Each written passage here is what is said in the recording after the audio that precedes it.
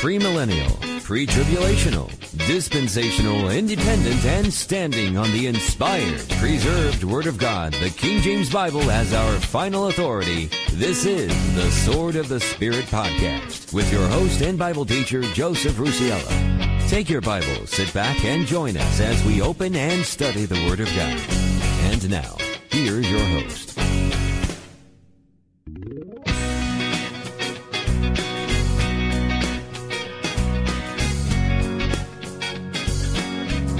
Well, hey there, folks.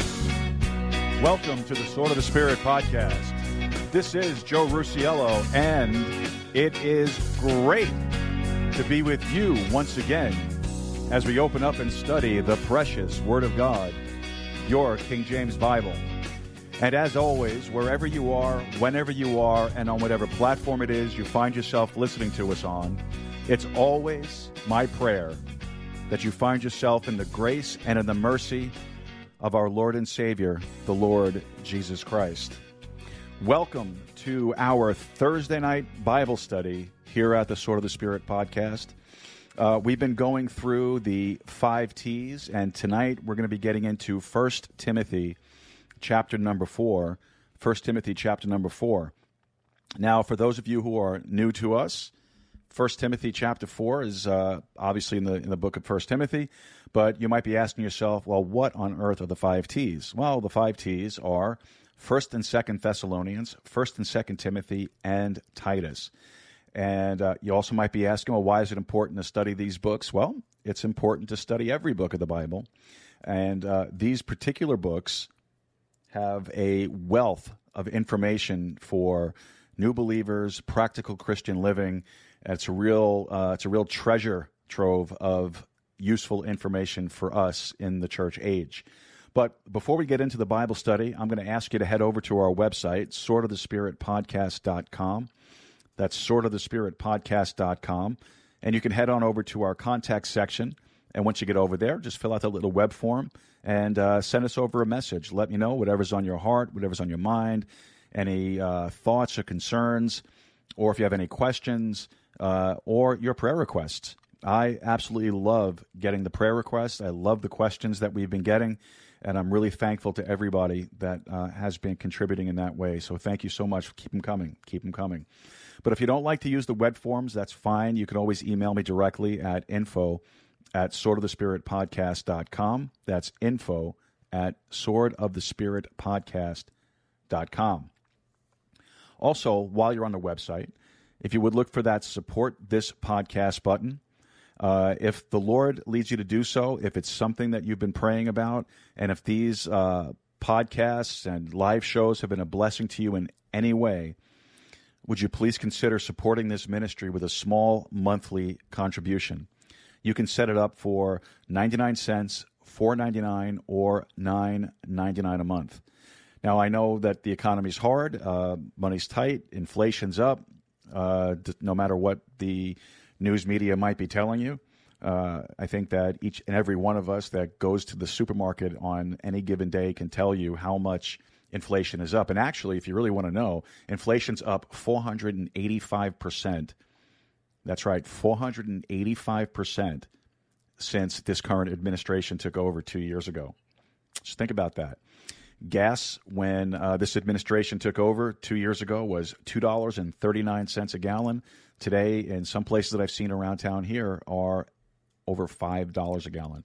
So things are tight. I understand that. But if you could make a one-time contribution in any amount, we would appreciate that as well. There's a button on our website called Waygiver. Just click that button and you can send over whatever it is that you're able to afford. But no matter what it is, as long as you pray about it and the Lord's been leading you to do it, and this has been a blessing to you in any way, I really would be very thankful for it. So, of course, also, I'd like to say thank you to everybody that is currently supporting us. And those of you who support us prayerfully, thank God for you. I appreciate you. I covet your prayers. Your prayers mean more to me than you can possibly imagine. And they're very encouraging, too, as well. You know, one of the emails that I get that I love to get is just those simple, we're praying for you, preacher. We're praying for you, brother. We're praying for you. God bless you. I love those. Those are a real source of encouragement to me, so please keep them coming, and please keep us in your prayers. Also, thank you to everybody who already supports us financially. God bless you for that. You guys, really, with everything that you've been contributing, we're getting that much closer to our goal of being able to purchase a couple of cases of Bibles that we could have on hand to give out. So thank you so much for that. And, of course, to all of our listeners, every single one of you who tune in faithfully every single time we do a live show, to everyone who tunes in or downloads or plays the shows as podcasts, thank you. Thank you so much. God bless you for that as well. And, of course, beyond a doubt, I have to say thank you to the Lord Jesus Christ. I have to say that because if it wasn't for the Lord Jesus Christ, I wouldn't be here doing this. If it wasn't for the Lord Jesus Christ, you probably wouldn't be sitting here listening to this. So I appreciate it. I am so thankful to the Lord for the ministry that He's given me. When I look over our numbers, I know it's not about the numbers. It really isn't. I don't care if there was one person listening and they got something from this, I'd be happy. But I'm looking over all the places that our show is being heard, and I can't believe how far we've been reaching out. I am absolutely blown away, and I'm so very thankful for that. Dr. Bob Cook said that if you can explain it, then God wasn't in it. Well, folks, I certainly cannot explain how far we've been reaching out. And so to me, God's in it. And I'm tremendously thankful for that. And I just pray that it continues to be a blessing to you. And I continue to pray that we can reach some more folks and just do some really great things for the Lord. Now, folks, if you're in the Eagle Pass area and you're looking for a good King James Bible-believing and Bible-teaching church, would you please consider visiting us over at First Baptist Church of Eagle Pass? We meet at 664 North Monroe. Our Sunday school hour starts at 10 a.m. Our worship service is at 11. Our Sunday evening service is at 6 p.m. And our Wednesday night Bible study is at 7 p.m. For more information, you can visit the church's Facebook page just by logging into Facebook and searching for First Baptist Church of Eagle Pass. And, of course, once you get over there, you're going to find a lot of helpful information, and you'll also find episodes of this podcast. But, folks, wherever it is that you're listening, no matter what platform you're on, be sure to like, subscribe, and share it with your friends, your family, and your followers, and help us to spread the gospel of the Lord Jesus Christ. And there's reasons why it's so important for us to do this. First of all, spreading the gospel of the Lord Jesus Christ. Folks, you live in a very specific place. You have a very specific sphere of influence, whether it's your friends, your family, your coworkers, people that you meet that no one else possibly could. That's your mission field.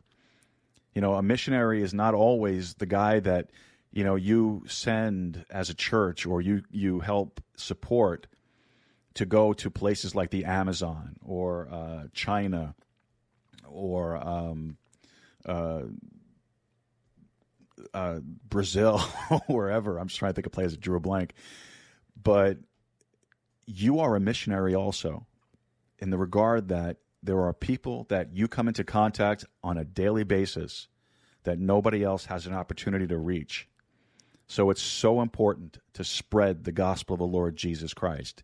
You could spread the gospel simply by giving out a gospel tract, by sharing our Bible studies, by sharing our Sunday services, or another Bible-believing broadcast. You could do that as well. I mean, however you can get the gospel out, you get the gospel out. It's so important today. The other reason why we want you to like, subscribe, and share it is that it helps with the algorithms for us. And what that basically means is that when you like, subscribe, share, you give a 5-star rating on whatever platform allows you to do that. I think Spotify does that. There's a few others.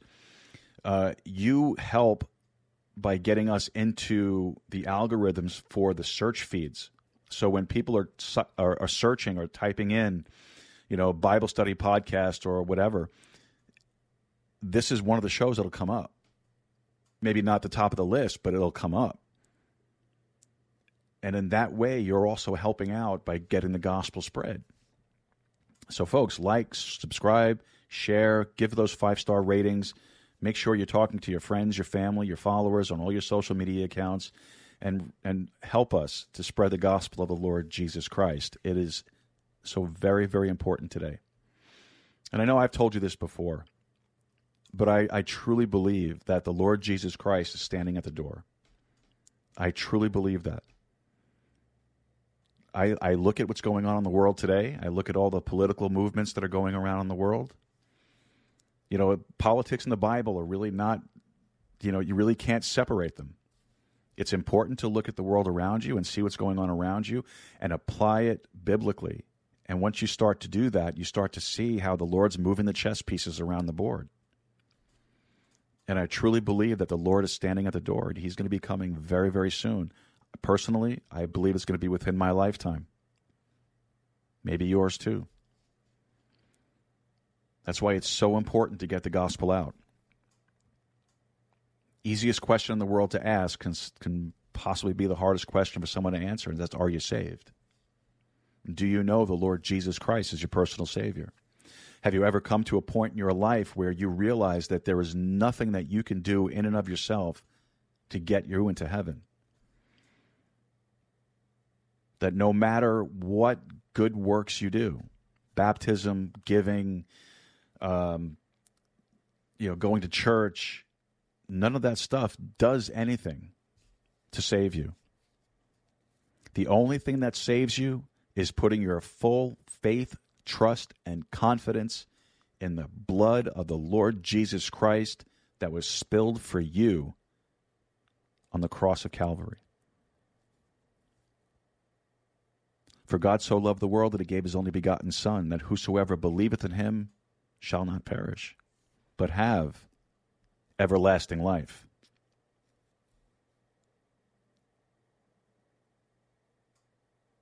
Believe on the Lord Jesus Christ, and thou shalt be saved.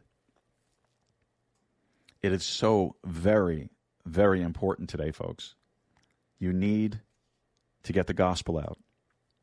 And if you're listening to this and you're not saved, you need to get saved. Today is that day. Don't let the day go by. Don't let another minute go by. You need to come to the Lord Jesus Christ. You need to be saved. And it really is just that simple. I think, honestly, that one of the torments of hell is when people realize that it wasn't any large, huge system of works that they had to get involved with, no sacraments or anything like that. That all it was just believing in the shed blood of the Lord Jesus Christ and trusting in that. So are you saved? If you're not, you can be today. You can be today. Folks, don't forget our Sunday afternoon live shows at 3 p.m. are kind of like Sunday service.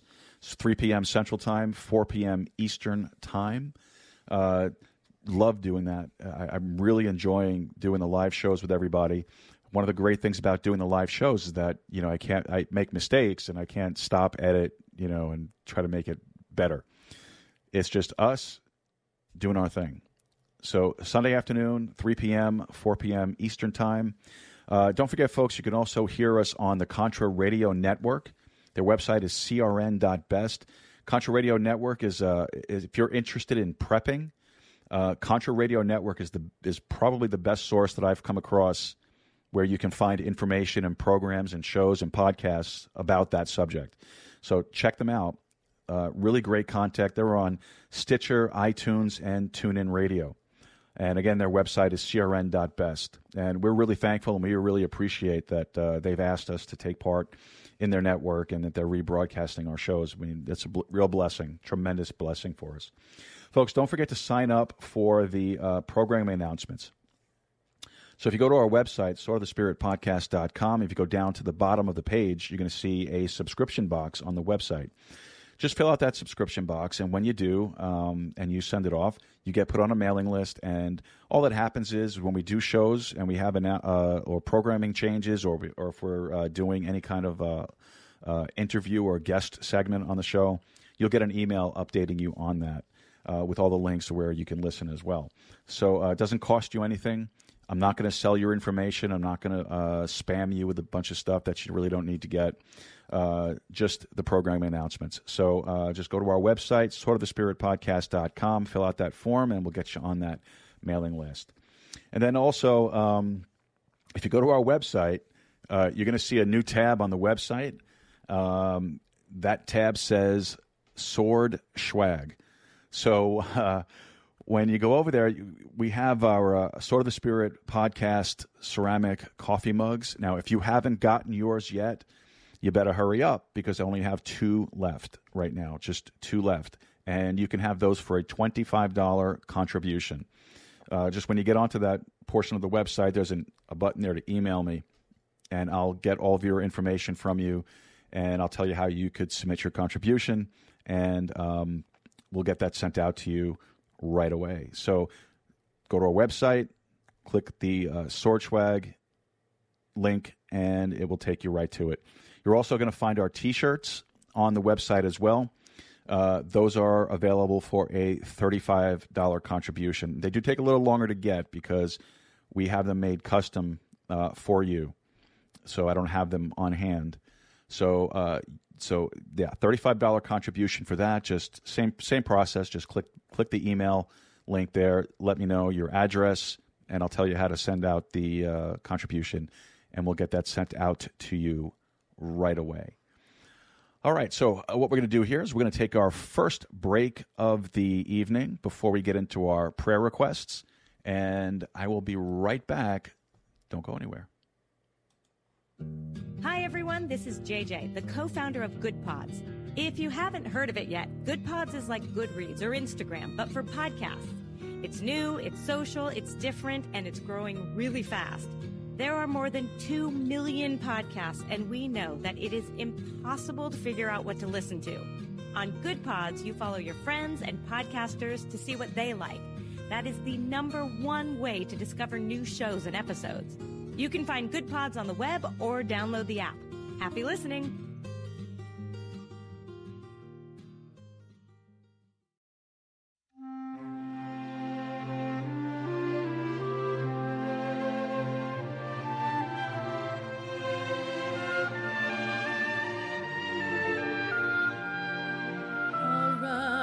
For my soul is found in thee, Lord.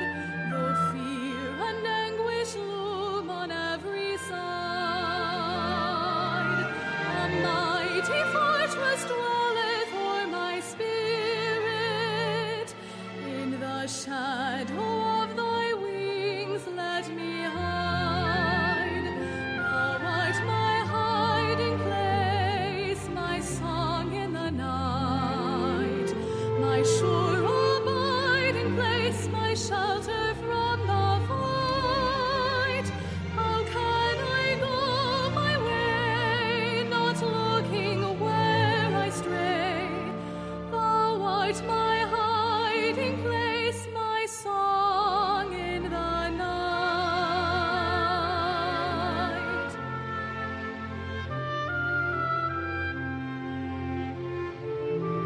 The paths of darkness loom around each corner,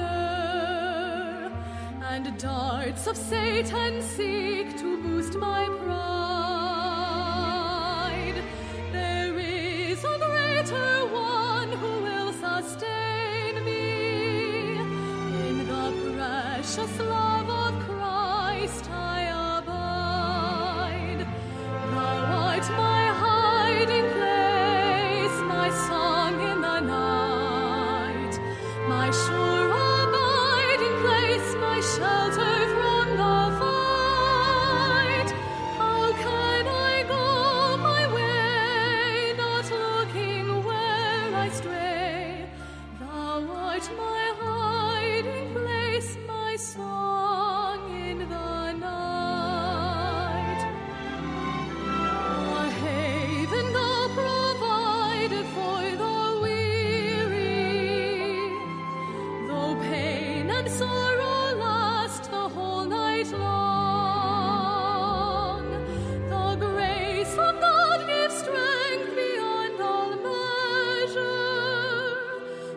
'Tis he who day and night gives a song. Thou art my hiding place, my song in the night, my sure abiding place, my shelter from the fight. How can I go my way, not looking where I stray? Thou art my hiding place, my song in the night. How can I go my way, not looking where I stray? Thou art my hiding place, my song in the night.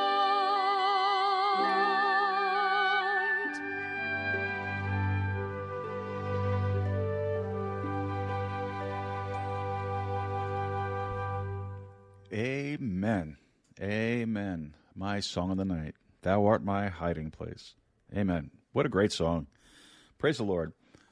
Well, folks, welcome back to the Sword of the Spirit podcast. This is Joe Rusiello, and so we've been going through our announcements and some little housekeeping stuff. So now we're going to get into our prayer requests.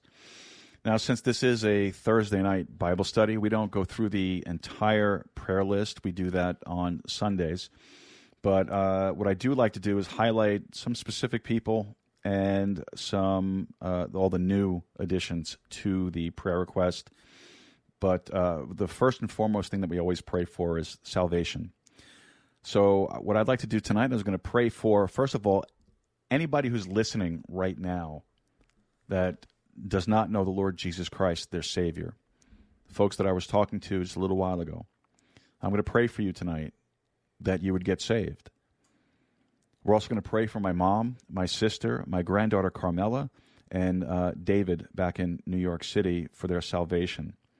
Heavenly Father, we want to thank you so much for the love, the mercy, the grace that you've shown us through the precious blood of your Son, the Lord Jesus Christ. Father, we lift up all of those here on our prayer list for salvation. Father, we just pray that you would touch each one of their hearts, that you would draw them to yourself, that you would use any opportunity, any instrument, anything to impress upon their hearts the need to put their full faith, trust, and confidence in the shed blood of the Lord Jesus Christ. I pray for those that I was thinking of earlier when we first opened the broadcast tonight. I pray for anyone under the sound of my voice that's not saved, that doesn't know the Lord Jesus Christ, that doesn't know that they could be in heaven tonight. Father, I pray for them. I lift them up to you. I pray for my mom, my sister, my granddaughter Carmela, David.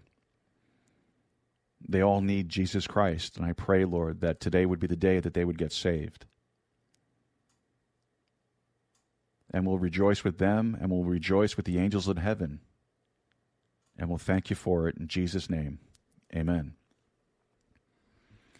Salvation is so important, folks. It's the most important decision that you can make in your life. The most important decision. Now, moving over to our sick list. As always, we start off with Pastor Martin.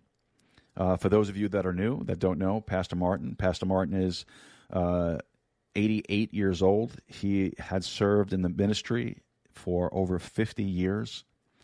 Wonderful man. I get the opportunity to speak to him often, and I'm very thankful for that opportunity. So we're going to pray for Pastor Martin. Pastor Martin, at his age, still goes out and street preaches. He still goes out and street preaches. What a blessing. What a blessing and what a challenge it is for us.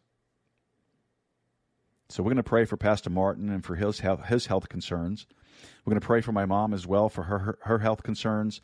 Bernice, I've mentioned Bernice to you for a while now. Bernice is a sister in our church, and she's been battling cancer, and she's undergoing a new round of chemotherapy, and I was informed yesterday that she's feeling well. And so we're thankful for that. So we're going to continue to pray for Bernice, her mom as well. Alan, we've been praying for Alan. Alan has prostate cancer. And they were determining what course of action they're going to take, and it looks like he's going to be going for some surgery very soon. That was an update that I received yesterday as well. So we're going to pray for Alan for his surgery. We're also going to pray for Angel. Angel has a respiratory infection, it seems. So we're going to keep her in prayer as well. Angel also is, we have her on another part of the prayer list. She's pregnant right now. So I spoke to her husband, Alex, yesterday, and he let me know about it. So we're going to pray for Angel as well. Our Heavenly Father, we just want to lift up those that are on our sick list to you tonight. We continue to pray for Pastor Martin. We're thankful for him. We're thankful for his years of service. Lord, we're thankful for his heart to, even at his advanced age, to still want to serve in any way he possibly can. And we're thankful that you still have him going out street preaching. What a blessing. So we lift him up to you, Lord, and we just pray for him, for his health concerns. We're also praying for my mom for her ongoing health concerns as well. We're lifting up Bernice and Bernice's mom. And we're also going to pray for Alan tonight for the upcoming surgery that he'll be having. Father, for Alan and Bernice and dealing with cancer, we pray that, Lord, you would just use the doctors and use the knowledge, the skills, and the abilities that you have blessed them with to properly treat and take care of the cancer that they're dealing with and they're fighting with. And, Lord, that you would touch them and bring healing. Lord, we also want to pray for Angel as she's recovering from a respiratory infection. Lord, we just ask you to give her health, give her strength. And, Lord, we just lift her up to you tonight, and we'll thank you for it. In Jesus' name, amen. All right, and I'm moving down our list. We're going to pray for just a few folks here. We're still praying for Jude, my brother-in-law, back in New York City for his business. We're praying for George for his contracts here with the City of Eagle Pass. Robert is serving on the border with the National Guard. We're praying for Adam and Armando, who are Border Patrol agents and good friends. We're also praying for Angel for her pregnancy. And also we're going to pray for Isabella, Alex's sister, Angel's husband's, or so her sister-in-law, for her walk with the Lord. Heavenly Father, we want to lift up all these folks to you tonight, Lord. We just pray for them. We pray for Jude for his business.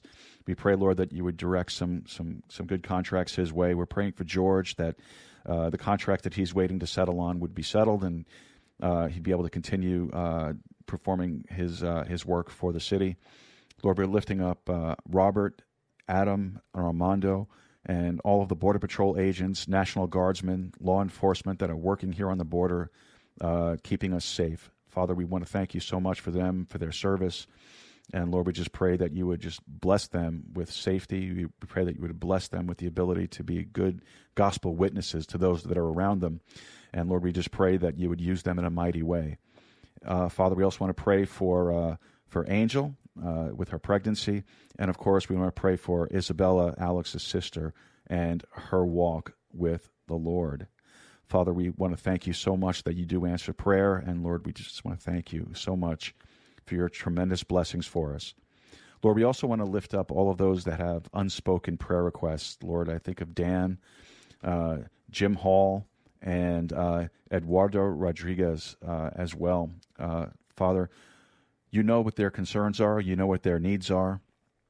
Father, we pray that you would just answer their prayers and, of course, all of the prayers on our prayer list according to your perfect will and for your honor, for your glory, and for the majesty of your Son, the Lord Jesus Christ. And it's in his name that we do pray with thanksgiving. Amen. Amen.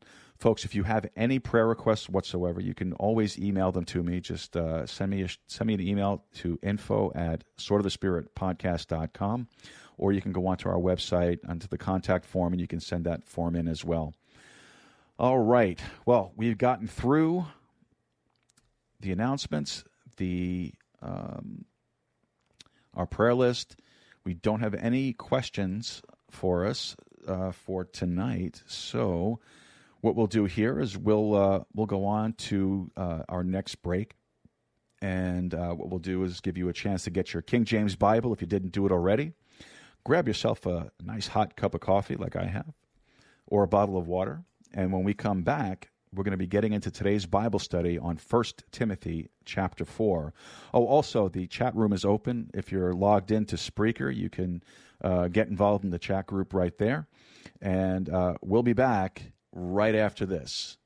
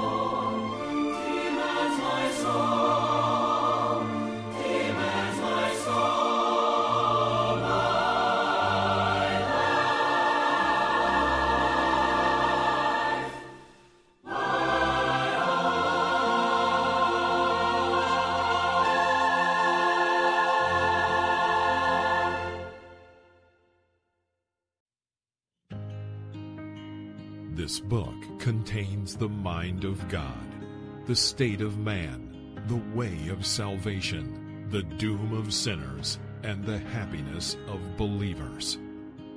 Its doctrines are holy, its precepts are binding, its histories are true, and its decisions immutable. Read it to be wise, believe it to be safe, and practice it to be holy. It contains light to direct you, food to support you, and comfort to cheer you. It is the traveler's map, the pilgrim's staff, the pilot's compass, the soldier's sword, and the Christian's character. Christ is its subject, our good its design, and the glory of God its end. It should fill the memory, rule the heart, and guide the feet. Read it slowly, frequently, and prayerfully. It is given to you in life, will be open in the judgment, and be remembered forever. It involves the highest responsibility, rewards the greatest labor, and condemns all who trifle with its holy precepts. The King James Bible, God's holy book.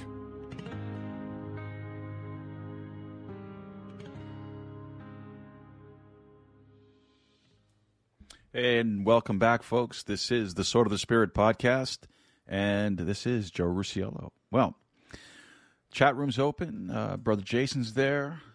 Didn't think he was going to make it, but we're glad he did. And we're going to get into our study here in just a second. Okay. So, folks, would you please go grab your Bible and open it up to 1 Timothy chapter number 4. 1 Timothy chapter number 4. And we're going to get started here in just about a second. All right. Let's see. Got everything we need. We're good to go. Get some coffee here. Got to get some coffee. So while you're looking for 1 Timothy chapter 4, just want to remind you, Election Day is coming.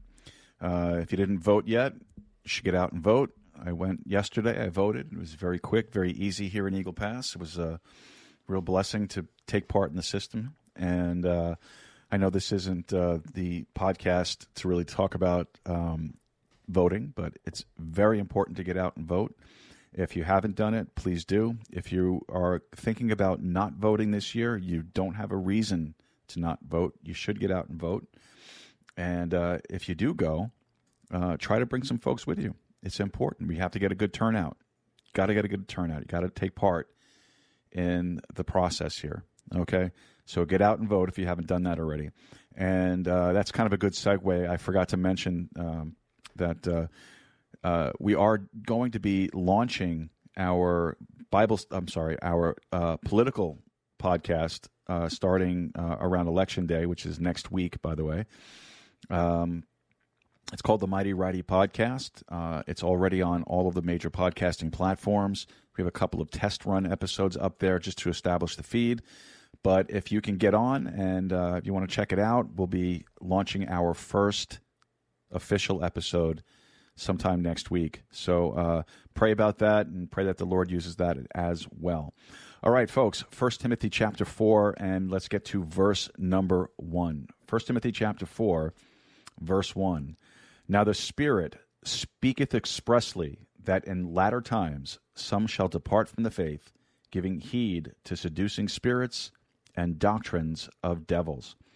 Well, doesn't the Spirit always speak expressly? Well, of course he does. And here, Paul is just kind of emphasizing that point. He's just making it crystal clear that the Spirit is delivering this particular message. And it's really like that anytime we read the Word of God. You know, we need to understand that it's the Spirit of God that conveys the message to us. You know, Peter said, for the prophecy came not in old time by the will of man, but holy men of God spake as they were moved by the Holy Ghost. And then they wrote down what they were told by the Spirit of God to write down. And that's how we get the Scriptures. So Paul here is just emphasizing that. Now the Spirit speaketh expressly that in the latter times. Now, man, if we don't live in the latter times now, I don't know what we live in. I think that every indicator that you could find in your Bible toward the latter times is being fulfilled in our lifetime. And so I think it's safe to say without any fear of any kind of, contradiction, serious contradiction of any type, that we live in the latter times. That's why I was saying earlier it's so important to get the gospel out. It's so important. We live in the latter times. And, even a lot of cultists that come around and knock on your door and what they try to do is, selling you those Watchtower magazines. The guys that come with the white shirts and the black ties. What they try to do is they try to appeal to you with some kind of a last time message. So I think that people really do have an innate understanding that perhaps we live in a time that's, really it's unprecedented, unparalleled. I'll tell you another way you can know. All you need to do is just really stand in line at the grocery store. You look, and when you're standing there, I do this all the time. You stand around the grocery store, you look at the front pages of all the tabloids. You can almost guarantee that 1 out of 10 will have something to do with latter times. Fulfilled prophecies, aliens coming from outer space, stuff like that. All of that actually have latter time ramifications. The Bible says that in the latter times some shall depart from the faith, giving heed to seducing spirits and doctrines of devils. So why? Well, when people come across with the idea that as long as you're sincere, everything is cool and copacetic in your life, how can that possibly be? When God says that in the latter times there's going to be many who depart from the faith, giving heed to seducing spirits and doctrines of devils. If you're giving heed to seducing spirits and doctrines of devils, how can everything be all right? It couldn't possibly be. So those kind of statements, they just demonstrate a certain ignorance of the Word of God. Now, you need to catalog these kinds of verses in your mind. So, the next time someone tries to run that out on you, you could say, okay, wait. I got a verse. Let me show you a verse. And then I love it when people try to say, well, that's just your interpretation. Really?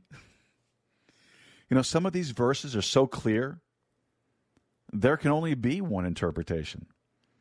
So then my response is usually, well, what's your interpretation then? What's your interpretation of a seducing spirit and a doctrine of the devil? So God is preparing us to understand that the latter time is just going to be fraught and is fraught with spiritual adversaries and difficulties. So what are some of the characteristics of this then? Okay, well, I'm glad you asked. Let's look at verse 2. Speaking lies.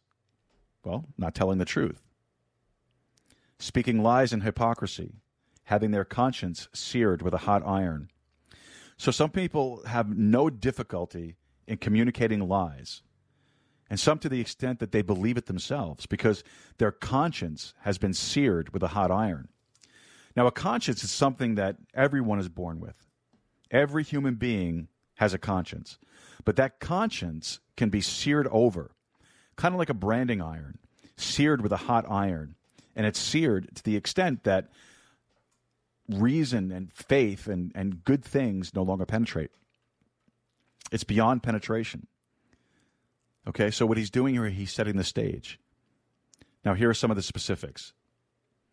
Verse 3, forbidding to marry, and commanding to abstain from meats, which God hath created to be received with thanksgiving of them which believe and know the truth. Now, who do you suppose? Well, does this fit any group of folks that you could think of? Forbidding to marry, commanding to abstain from meats. Now, I'm going to list for you a number of things that have been introduced into Catholicism. Now, I know it looks like I'm picking on Catholicism today, right? Well, in a way I am, I guess. But when you look at it, there are a variety of other religions that, to one degree or another, conform to this hypocrisy also. For example, the Hindus in India refuse to eat beef because they think that they're reincarnated ancestors. It's estimated, and I forgot where I saw this, but it's estimated that rats consume 50% of India's rice crop because they offer it to them in the temples. So there's a lot of religiosity that one way or another can conform to this.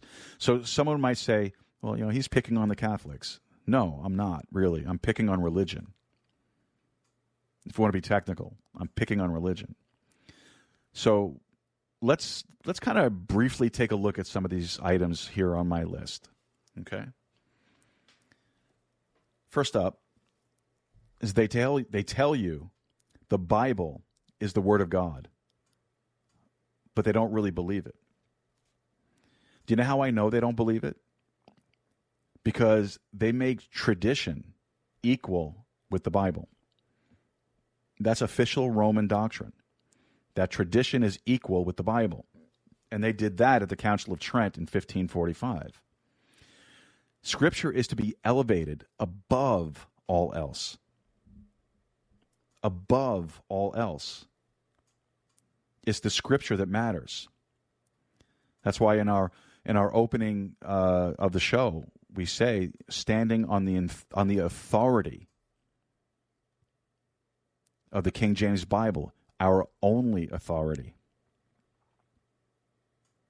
It's the Scripture that matters. Confession of sins to the priest. Well, confession of sins to the priest at least once a year was instituted by Innocent III at the Lateran Council in the year 1215. So at least once a year, you have to go to the priest and confess your sins to him. But the book says, "For there is one God and one mediator between God and men, the man Christ Jesus." So, do you know why a lot of bad Catholic doctrine bothers me so much? Because I used to be a Catholic. Most of my family is still entrenched in Catholicism. It troubles me to think that they could die and go to hell without understanding the simplicity of the gospel. So the Bible commands us to do what? The Bible commands us to confess our sins directly to God. I can't tell you how happy I am that I don't have to listen to someone telling me their sins. I mean, you talk about thoughts of suicide. Good night, man. Wouldn't that just be absolutely wretched? I mean, I can't tell you how happy I am that I don't have to listen to that. Now, you go directly to the Lord Jesus Christ, and you confess your sins to him. Because if we confess our sins, he is faithful and just to forgive us our sins and cleanse us from all unrighteousness. You go directly to him. All right? Then there's the doctrine of purgatory. The doctrine of purgatory was proclaimed as a dogma of the faith by the Council of Florence in 1439. There is not a single word in the Bible that would teach purgatory or anything about it. The blood of Jesus Christ cleanses us from all sin. Purgatory isn't going to cleanse you because, number one, it doesn't exist. And if it did, it still couldn't cleanse you. The blood of Jesus Christ cleanses you. All right, fasting on Fridays and during Lent was imposed in 998 by the Pope, said to be interested in the commerce of fish. So in other words, they bought a lot of stock in the fish market. So this is, again, against the plain teaching of the gospel. What did Paul say in verse 3 about abstaining from meats? He said, "Which God hath created to be received with thanksgiving of them which believe and know the truth." You know, sometimes I joke, and I mean, there's an element of seriousness to it about praying before a meal. I would say, okay, who's gonna pray and take the curse off this? I mean, there really is some legitimacy to that. Because when you stop and think about it, all the things that you eat, you know, like my usual breakfast, not always, but usually, it's a granola bar and a cup of coffee and a cup of yogurt. Sometimes I look at that granola bar and I wonder if there's a grasshopper in there or something. You know, but of course with the push today by the left-wing nut jobs to force you to eat bugs, I mean, you never know, that just might be. So read the packaging carefully. Speaking of which, did you see in Sweden, they now have insect burgers on the shelves? Did you see that? Look it up. I'm not kidding. I'm absolutely not kidding. You know, when you eat that delicious steak, you know, it's probably been pumped full of steroids or who knows what else. The best solution that I have for you, because I know some people get whacked out about their diet, I know. And they're only going to eat organic. You know, they can only eat right because some fitness guy on TV said so, you know. But you know what I think the best solution is? I think the best solution is just to bow your head and say, "Dear Lord Jesus, please take the curse off this mess." I tried asking him to take the calories off once, but he said he was on my own with that. But he says if you want to eat rattlesnake or gopher or whatever you want to eat, it really doesn't matter.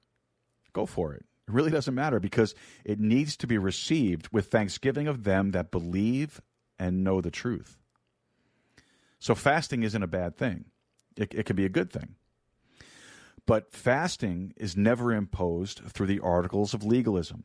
It comes about when God stirs our hearts and stirs our minds to get alone and separated with the Lord through that exercise. It doesn't have anything to do with anything else. Okay, the Mass.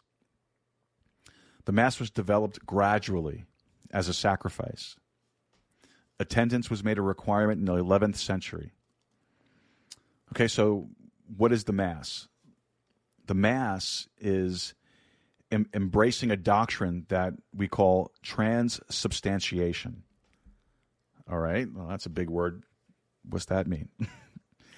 Well, transubstantiation is the teaching that the elements of the communion, the bread and the wine, literally, not symbolically, like we believe, but literally turn into the body and the blood of the Lord Jesus Christ. That is the teaching of the Mass. Just think about that. The priest is standing up at their altar. He takes the bread and he turns around and he faces that portion that's behind him. He holds up the bread and he says, "Behold the bread of life." Right? And in that moment, what he's doing through all of that hocus pocus is supposedly, according to Catholic doctrine, the priest has the power to pull Jesus Christ out of heaven and put him in that cookie. And that's how you receive Jesus Christ through the Catholic Church. That's the teaching of the Mass. So you're literally consuming the blood and the body of Jesus Christ. Well, aside from making you a heretic, you know what else that makes you? It makes you a cannibal. It makes you a cannibal, right? And what's worse than that is when you stop to think about it, what's the end result? I'm not trying to be crude. I'm really not. But think about it. Where does the body and the blood of Jesus Christ end up? In the sewer, right? That's blasphemous, folks. That's blasphemous. And that's not all. That's not all. Don't forget, they also believe that not only do they have the body of Christ in that cookie, but they have the blood of Christ, the literal blood of Christ in the cup.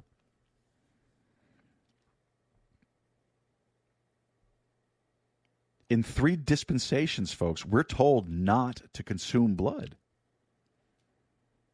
You find it before the law in Genesis chapter 9 and verse 4.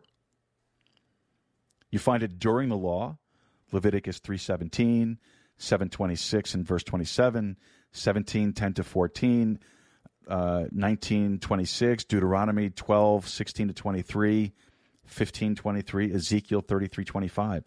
You find it after the law in Acts chapter 15, verse 20, 29, 21, verse 25. So 3 dispensations, we're told not to consume blood. We're not to partake of it. And believe me, there's a lot more information I can give you on it. We just don't have the time tonight for it. It might be good for a future study, but we'll see. All right, but you need to understand that when we observe the Lord's Supper, when a Bible believer observes the Lord's Supper, and you do it in a biblical context, in the biblical way, it's only a commemoration of what the Lord did for us. It's an acknowledgement and remembrance. To do this in remembrance of me is what Jesus Christ said. All right, what about the celibacy of the priesthood? Oh, wait a minute. Forbidding to marry, Paul said. The celibacy of the priesthood was declared by Pope Hildebrand Boniface VII in the year 1079.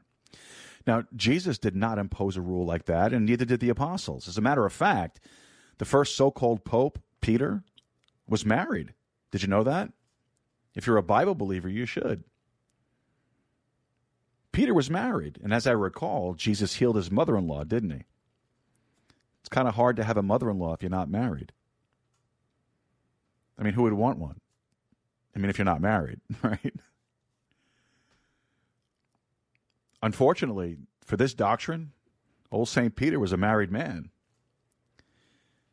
And by the way, didn't we just last week read in chapter 3 that Paul told us that bishops were to have a wife and children? We just read that. So that doesn't work. Okay, what about the rosary or prayer beads? Those were introduced by Peter the Hermit in the year 1090. Now, you can also find prayer beads in the practice of Hinduism. Islam has them.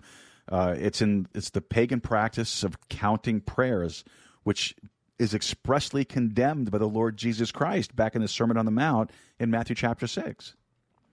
So it's just another false doctrine that's being introduced. Or how about this one, that the Bible is forbidden to laymen? What's a layman? A layman is somebody who's not a priest, just a regular, everyday Joe. The Bible was forbidden to laymen and was placed in the Index of Forbidden Books by the Council of Valencia in 1229.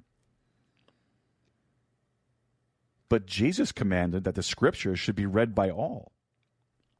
Now in America, because Americans are more educated and more intolerant of these types of rules, the church doesn't really push that so much. They really don't try to enforce that. But in a lot of third world countries, they really do.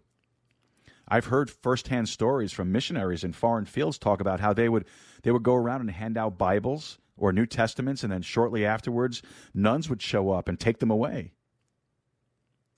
in conformance with that bad doctrine. We don't want the lay people to read the Word of God. And let me tell you, it doesn't matter what religion we're talking about. If that religion is interested in dominating people's lives and controlling them, they don't want you reading that book. Because that book is a book of freedom. It's a book of liberty. The more we can get people as a society out of that book, and the closer the chains of bondage come. Our forefathers fought and bled and died for freedom. And the greatest influence on their minds and hearts was this book right here, the one I have sitting right here in front of me. That's what motivated them and compelled them to do what they did. So the scriptures are to be read by all.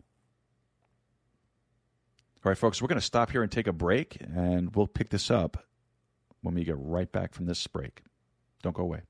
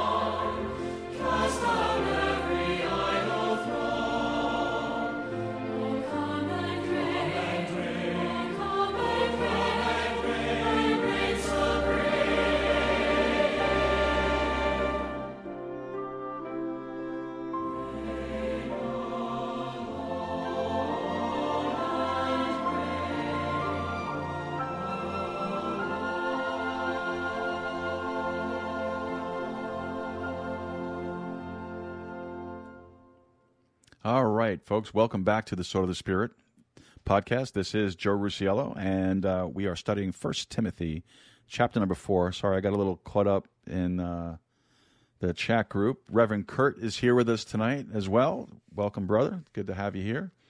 I think this is the first time that that you've listened live, as far as I know.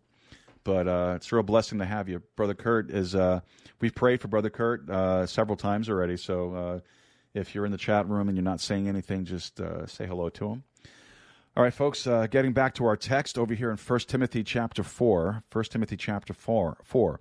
So Paul here is wrapping up this thing and about what you can eat, what you can't eat, and we'll pick it up in verse 4 here. For every creature of God is good and nothing to be refused, if it be received with thanksgiving. Several years ago, there was a lady in the church I was in that was a real, like, crazy health nut. But, you know, to each his own, right? I really don't care. And that's part of liberty, right? I mean, if you want to live on bananas and crackers, you know, help yourself. Go ahead. Who cares? I really don't care. But oftentimes after church, my family and I would go get a pizza or whatever, like some fast food stuff. Mostly it was pizza, though. And from time to time, we would invite some folks to come with us. Believe it or not, that highly, highly offended her. And one day she came up to me and she said, she goes, you're encouraging people to kill themselves. I'm like, really? I guess I missed that. How so? She was, by eating pizza. Now, look, I'll be honest with you, okay? I loved getting pizza loaded with just about everything on it. The only thing I didn't like on pizza was pineapple, which should never be on a pizza, and anchovies. Okay, that's pretty much all. That was where I cut the limit.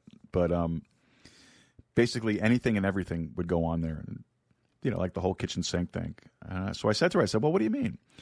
And I took it to these verses right here, and I said, well, if I receive it with thanksgiving, I could eat it.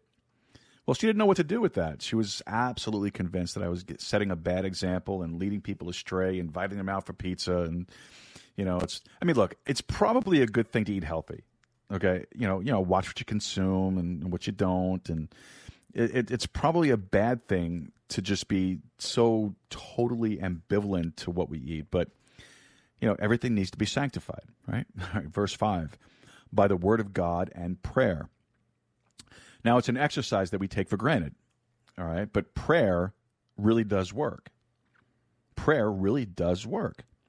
For it is sanctified by the word of God and prayer. So the word sanctified means to set apart for a godly purpose or use. So it's really not a coincidence that the Lord uses the word sanctified.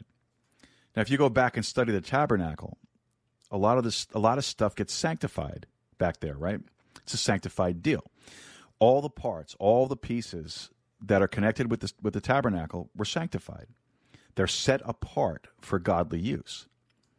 There's three kinds of sanctification if you want to study that in your New Testament. All right, and this is just a sidebar. I'm just going to throw this in just for clarification. All right, number one, you were sanctified when you were saved. Weren't you set apart for a godly purpose when you got saved? You were sanctified. That's past. When you got saved, you were sanctified. So that's past. There's a present sanctification. God's not done with you. He's working on you. He's laboring in you to get you set apart for a godly purpose. Isn't that right? Philippians chapter 1, verse 6. And then third, there's the final or the ultimate sanctification. And that'll happen at the rapture. You'll finally, totally, completely be sanctified and set apart for all eternity for a godly use. Amen. Looking forward to that. Verse 6, if you put the brethren in remembrance of these things, thou shalt be a good minister of Jesus Christ, nourished up in the words of faith and of good doctrine, whereunto thou hast attained. So keep in mind that Paul is addressing a young preacher, his young protege in the ministry, and he says, now here's how to be a good minister. You keep reminding the brethren of these words concerning faith and good doctrine.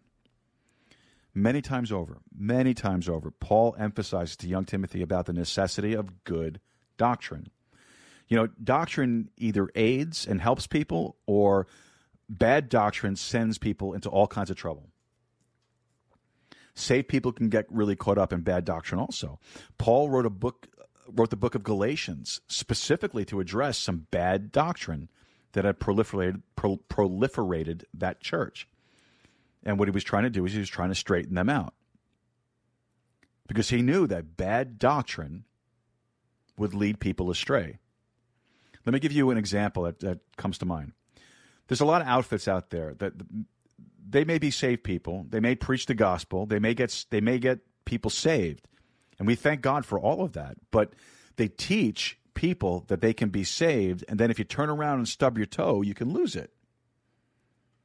You know, many years ago, they did a survey down at mental institutions in California. Of course, it would be California. They discovered that 45% of the residents in these institutions came from an Armenian or a charismatic background. And I thought about that, and I kind of wondered why.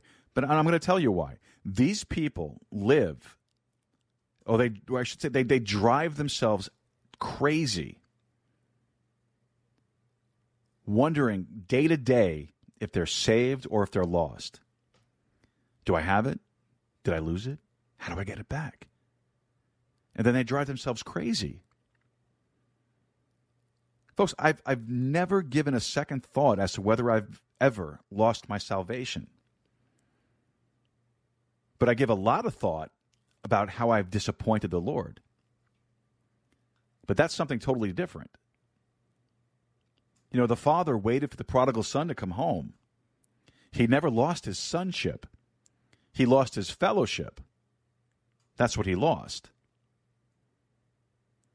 So good doctrine is critical to keep people on the straight and narrow in their thought processes, to keep them in the joy of the Lord. You don't have the joy of the Lord if you're encumbered and burdened with bad doctrine. Verse 7, but refuse profane and old wives' fables, and exercise thyself rather unto godliness. Well, he never really explains what exactly he means by the old wives' fables. That's because it's such an encompassing term. You know, it really could be every kind of crazy thing that anybody ever thought of. Paul knew, though, under the inspiration of the Holy Spirit, that there would be a bazillion crazy, dingbat doctrines introduced over the next 2,000 years, and he couldn't list them all. So instead, you know what he does? He says, but refuse profane and old wives' fables, and exercise thyself rather unto godliness. And then this little caveat is introduced. Verse 8, for bodily exercise profiteth little. Well, he didn't say it didn't profit at all, did he? He said it profited little. You know, we live in an age where a great deal of emphasis is placed on asceticism. Well, what's asceticism? Well, asceticism is essentially worshiping the body. You know, people are running 20 miles a day, getting involved with the extreme workout routines. You know, I tried one of those. It was the craziest thing I ever did. It really was. I mean, I lost a lot of weight. I got really fit very quickly. But the minute that you stop, it all comes crashing back. I played, when I was in high school, I was a three-sport guy. I played football and hockey in private leagues, and I played baseball for my high school. I hated it. I hated it. That was all I did. Sleep, eat, workout, play, eat, workout, sleep. That's all I did. It was absolutely insane. The only reason why I stuck with it all was because I was pretty good at it, but I didn't like it. But there's such an emphasis on the body and such little emphasis on the spirit. All Paul is saying is that if you want to exercise, it's okay. Do what you need to do. Run, ride a bike, lift, whatever it is. But approach it with your priorities straight.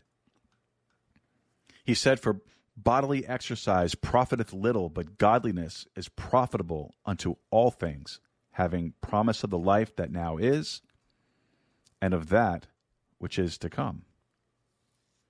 All he's suggesting is that there's a great deal more profit in spiritual exercise than there is bodily exercise. But interestingly, he uses the word exercise, right? Verse 7, exercise thyself rather unto godliness. So seeking spiritual truth and applying it to your heart and your soul is like an exercise. If exercise is going to do anybody any good at all, a person has to be diligent and consistent with it. Amen? It doesn't do any good to go out and run a mile once a month. Save yourself. You have to be consistent with it. I have a friend that I played football with and trained with, and he had a rule.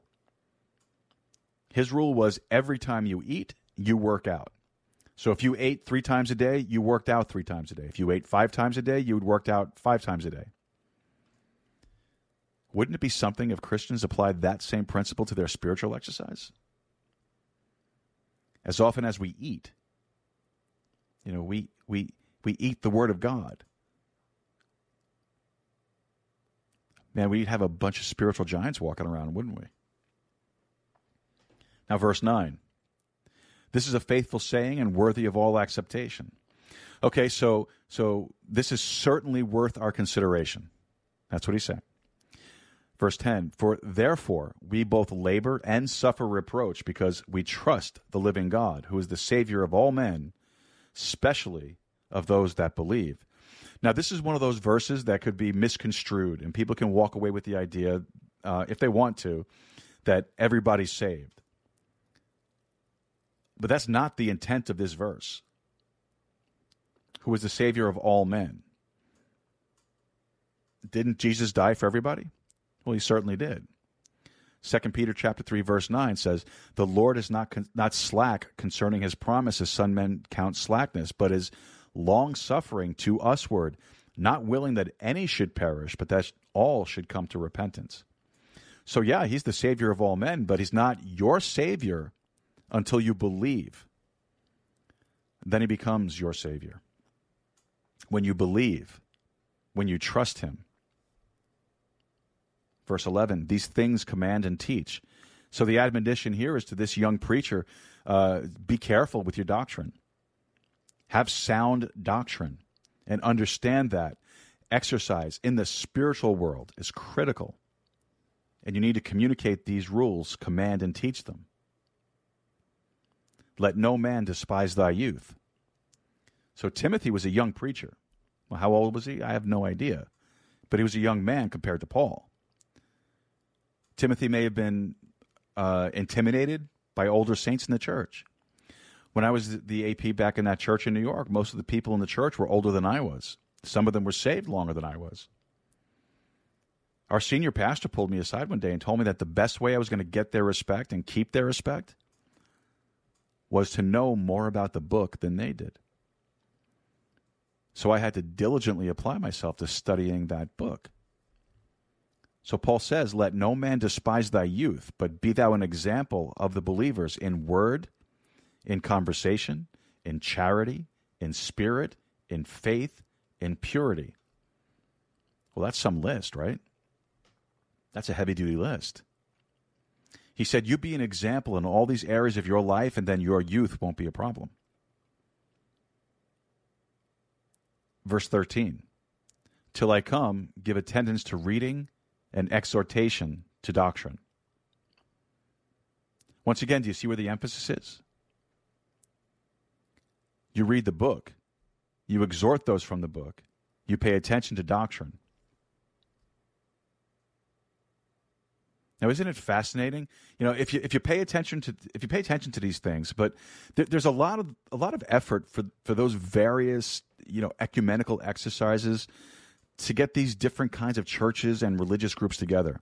And when they do, for whatever reason, and for whatever it is they're trying to do, they feel compelled to say, we're not going to dispute over doctrine. We're not going to allow doctrine to become an issue. I don't think Paul would have been welcomed in their group. Do you? Doctrine was a priority to him. It was essential. It was critical that they got their doctrine right. And when you think about it, if the doctrine is wrong, then everything else is wrong. it must be right. It has to be true. Verse 14, neglect not the gift that is in thee, which was given thee by prophecy with the laying on of hands of the presbytery. All right, now what's that all about? Does that mean that we should all be Presbyterians? What does that mean? What Paul's referring to is the particular time when they ordained young Timothy into the ministry. And we're going to come into that right after this quick break. We'll be right back.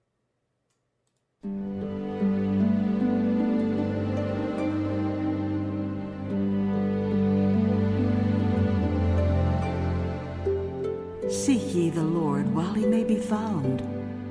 Call upon him while he's near. Let the wicked forsake his way, and the unrighteous man his thoughts, and let him return unto the Lord, and he will have mercy upon him, and to our God, for he will abundantly pardon. That if thou shalt confess with thy mouth the Lord Jesus, and shalt believe in thine heart that God hath raised him from the dead, thou shalt be saved. For with the heart man believeth unto righteousness, and with the mouth confession is made unto salvation.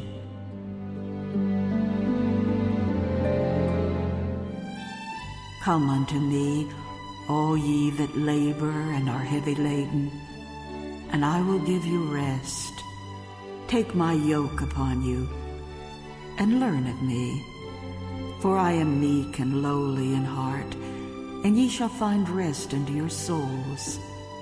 For my yoke is easy, and my burden is light. He that believeth on the Son hath everlasting life, and he that believeth not the Son shall not see life, but the wrath of God abideth on him. Verily, verily, I say unto you, he that heareth my word, and believeth on him that sent me, hath everlasting life, and shall not come into condemnation, but is passed from death unto life. And Jesus said unto them, I am the bread of life. He that cometh to me shall never hunger, and he that believeth on me shall never thirst. But I said unto you, that ye also have seen me, and believe not. All that the Father giveth me shall come to me, and him that cometh to me I will in no wise cast out. Jesus stood and cried, saying, If any man thirst, let him come unto me and drink. He that believeth on me, as the Scripture hath said, out of his belly shall flow rivers of living water. For whosoever shall call upon the name of the Lord shall be saved. Repent ye therefore, and be converted, that your sins may be blotted out, when the times of refreshing shall come from the presence of the Lord. And he shall send Jesus Christ, which before was preached unto you. Verily, verily, I say unto you, he that believeth on me hath everlasting life. But as many as received him, to them gave he power to become the sons of God, even to them that believe on his name. Blessed are they whose iniquities are forgiven, and whose sins are covered. And the Spirit and the bride say, Come, and let him that heareth say, Come, and let him that is athirst come. And whosoever will, let him take the water of life freely.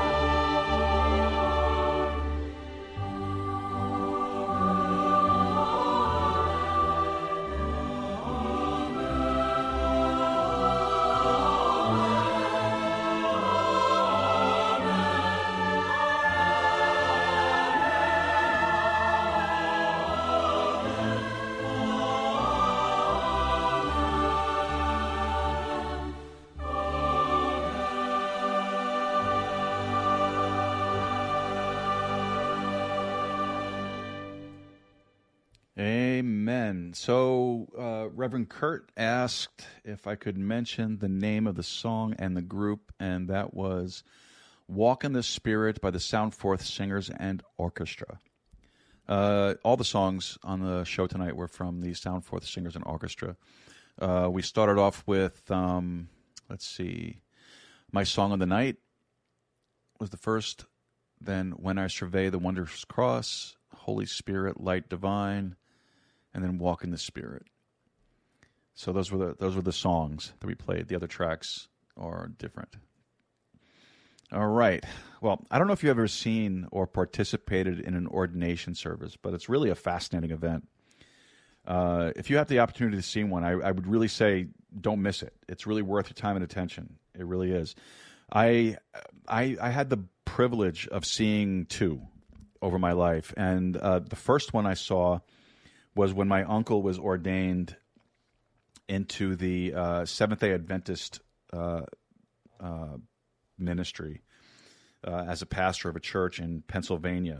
And I was very, very young at the time. I was, I don't know, I want to say maybe 12 or so. But I remember it very, very well. And it was a very moving, a very emotional event. I also had the opportunity to see what a Bible-believing ordination was all about. And it was quite different in a lot of ways. Typically, an ordination service works something like this. Again, at least in the Bible-believing world. You know, a young preacher wants to be ordained. It's other preachers or pastors that do the ordaining.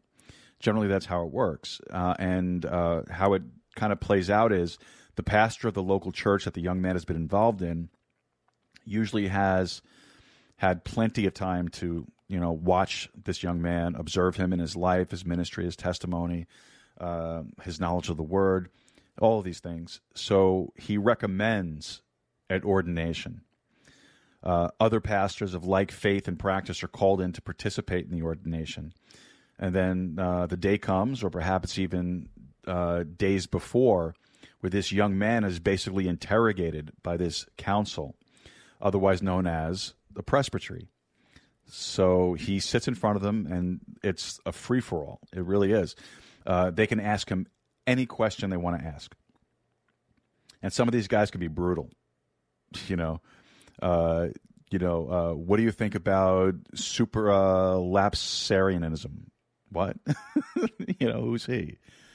But he's compelled to answer these questions.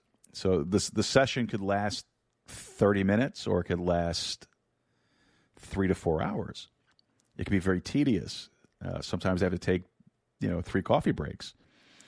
But he's interrogated until that committee or that presbytery is fully convinced that this young man is a good candidate for the ministry. Then it's the church that actually does the ordaining. It's the church that calls for the ordination. So the presbytery or the council is recommending to the church that they call for this ordination. The church votes on that just like they would vote on any other business thing.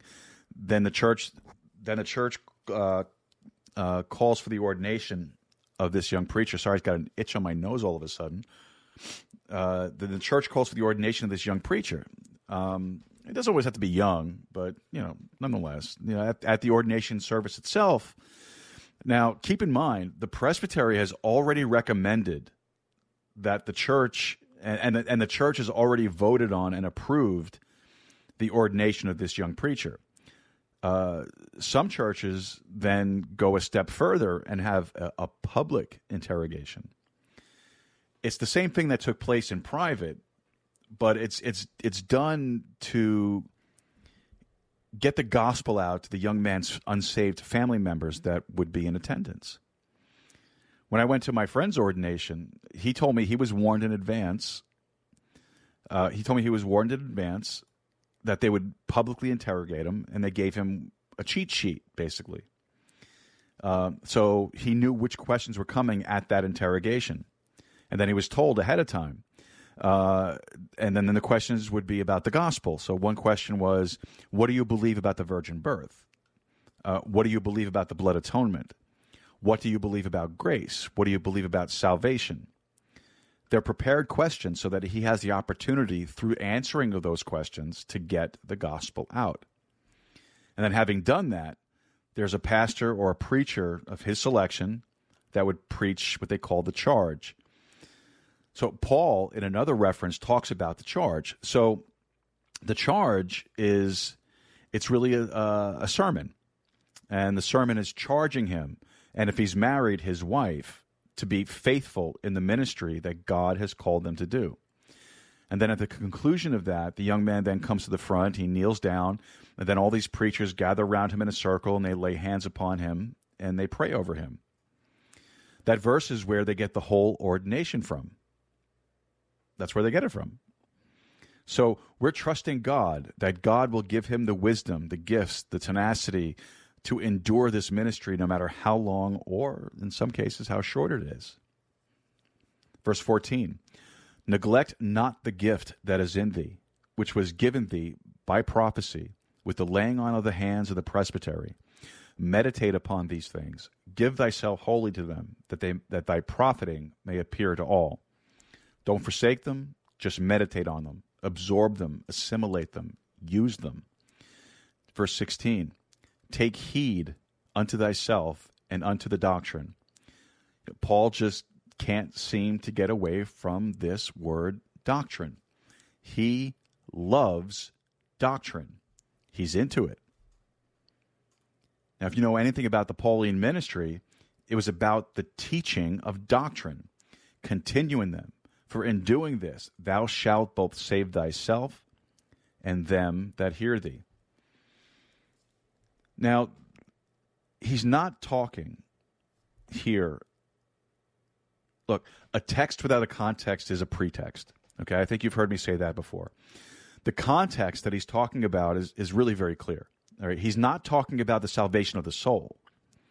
You know, the word save is used a lot of different ways in your Bible, just like you and I would use it in a lot of different ways. What he's talking about here is he's talking about saving his ministry. Okay, saving his ministry. Well, how's he going to save his ministry? With good, sound doctrine and continuing in it. There'll always be a demand. There will always be a thirst. There will always be a hunger. Although it may be by a select few, but it will still be there for good doctrine. I mean, if that wasn't true, you wouldn't be listening. Amen? Amen.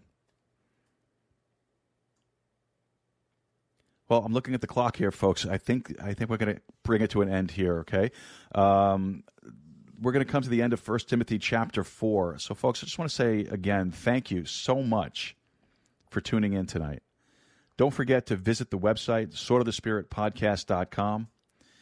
And, click that support this podcast button to make that recurring contribution, or the way giver button for a one-time contribution. Pray for me. Pray for this ministry. And remember, folks, we have to win the lost.